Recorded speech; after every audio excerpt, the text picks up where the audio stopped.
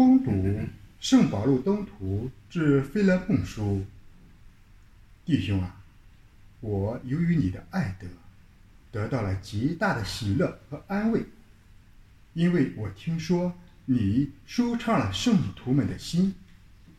因此，我虽然在基督内能放心大胆地命你去做这件该做的事，可是我这年老的保禄，现在又为基督耶稣做囚犯的，宁愿因着爱德请求你，就是为我在锁链中所生的儿子敖乃息摩来求你。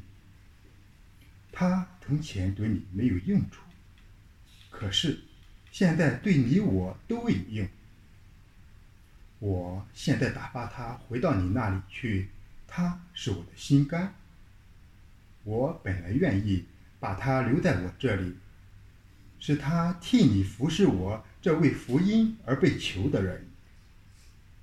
可是没有你的同意，我什么也不愿意做，使你的善行不是出于勉强，而是出于甘心。也许他暂时离开了你，正是为了使你永远收下他，使他不再做一个奴隶，而是超过奴隶，做一位亲爱的弟兄。他对我特别可爱，但对你来说，无论按肉身方面或在主的一方面更加可爱。所以若是你以我为同伴，就收留他，好像收留我吧。他若对你有什么亏欠，就记在我的账上吧。保禄我亲手签字，我必定偿还。不必我说，你所欠我的，甚至就是你自己都是欠我的。所以弟兄啊，我在主内期待你的帮助，使我的心在基督内得到舒畅。这是上主的圣言。感谢天主。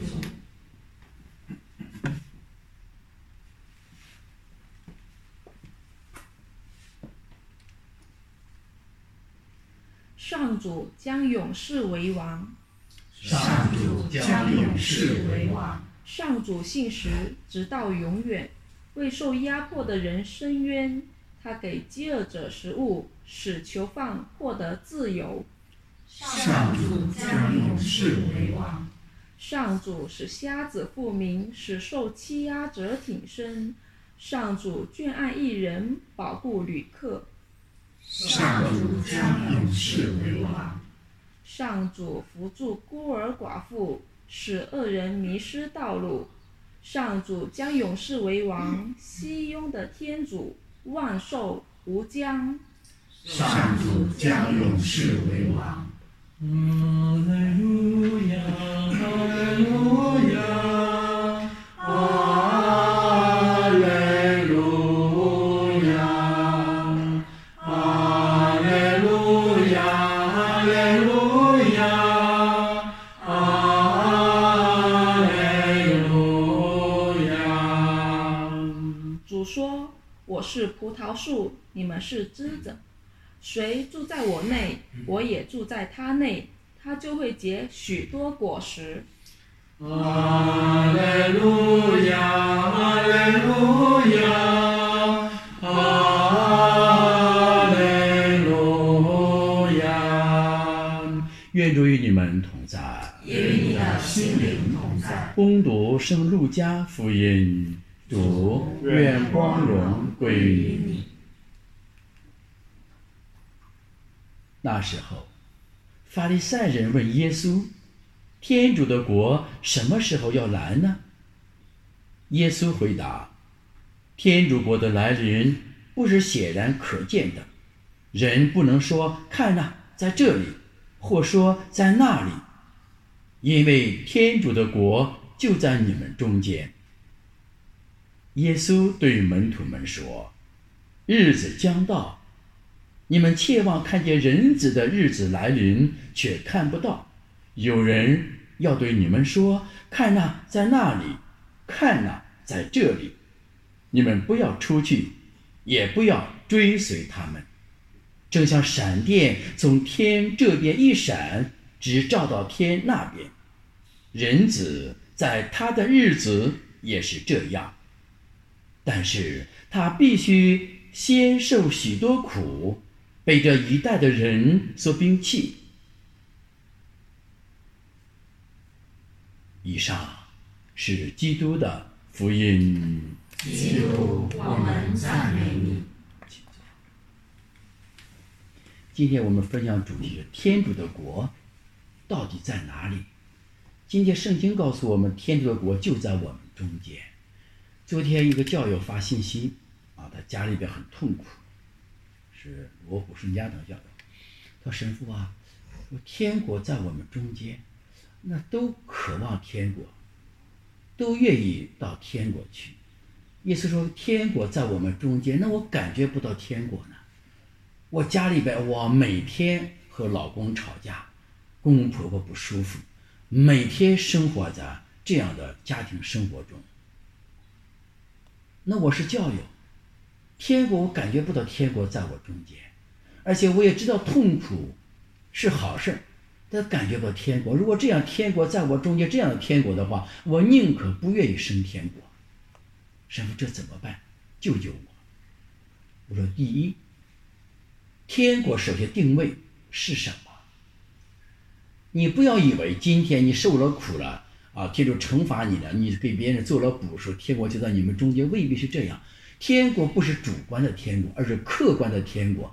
天国在哪里？天国就是天主临在的空间，叫天国。换句话说，就是正义、平安及圣神内的喜乐，这才是真正的天国。天国就在我们中间吗？那我们看我们是否是每天履行正义，我们每天践行真理，我们每天因着我们履行正义、践行真理，我们内心里边才有圣神内的喜乐。这种圣神内的喜乐是通过痛苦、疾病、灾殃、家庭的琐碎事儿，而且我们在痛苦、灾殃、疾病、身体不舒服中不要躺平，仍然冒着风雨来教堂服务，冒着风雨在该做什么就做什么，在主内接受痛苦，在主内拥抱痛苦，在主内化痛苦为欢乐，在主内看疾病灾殃是天主的祝福，并拥抱他们。那么这个时候圣神内的喜乐就会有了，此时天国就在我们中间了。他恍然大悟说，原来是这样啊。我说明天也许福音就是他每天去学圣经福音的。所以呢，我们问你们自己，天主的国到底在哪里？就在我们正义、平安、拥有圣神的喜乐的内心世界里面。天主的国也在圣体圣血中，因为每次当我们到每一座教堂去拜圣体时，在圣体柜里边，我们瞻仰圣体圣事，多么祥和的圣体。有的教友在每天读一遍、读一章圣龛中的呼声。当我们感觉不到天国的喜乐的时候，我们来到圣体台前，打开圣龛中的呼声，看看圣龛中耶稣基督给我们说什么话，我们应当回应耶稣基督什么话。哇，这个时候在圣体圣事中就有天国。当我们对我们人世的痛苦、疾病、灾殃感压不过、透不起来的时候，我们想放弃时，有几个人能够来到教堂？当然是疫情无法来。那在这个家里边，把念珠拿出来，把苦像拿出来，放在自个眼前，双目注视着钉死在十字架上耶稣基督，看他所受的痛苦是什么。我们的痛苦和耶稣基督所受的一比，不算什么。这个时候，圣神的喜乐又来了，天国又一次来到我们心中。所以这就是天国。天国在哪里？在正义平安即圣神的喜乐中，这第一点。第二点，今天读经一里边告诉我们，你看保禄，天国在保禄内心世界里，你看保禄他用一种非常缜密的文言词，非常有用的，而且非常发自内心的言语，循循善诱，循循谆谆教导，给腓勒孟写这封信。写什么信呢？推荐信，把奥乃西摩推荐给腓勒孟，说不是说这个人不怎么样，在我这里啊，你注意着他行为啊，他不是这样。